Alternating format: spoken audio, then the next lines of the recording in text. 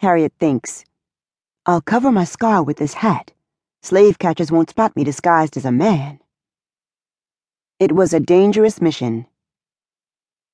Harriet arrived safely in Baltimore. She met with Keziah's husband. They made plans to free Keziah and her children. Harriet says, "Take your boat to Cambridge and bring them back here. I will guide them to Pennsylvania on the Underground Railroad." Keziah's husband cries, "Thank God you're all safe." Keziah says, "You got here just in time. The slave auction is tomorrow." He replies, "Then we must leave tonight. Harriet is waiting. She will take you to freedom."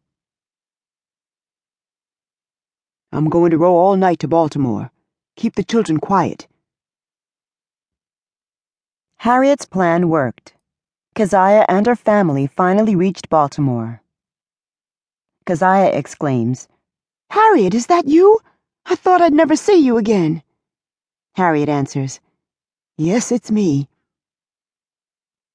She guided them safely to Pennsylvania. Harriet says, "In a few days you'll all be free.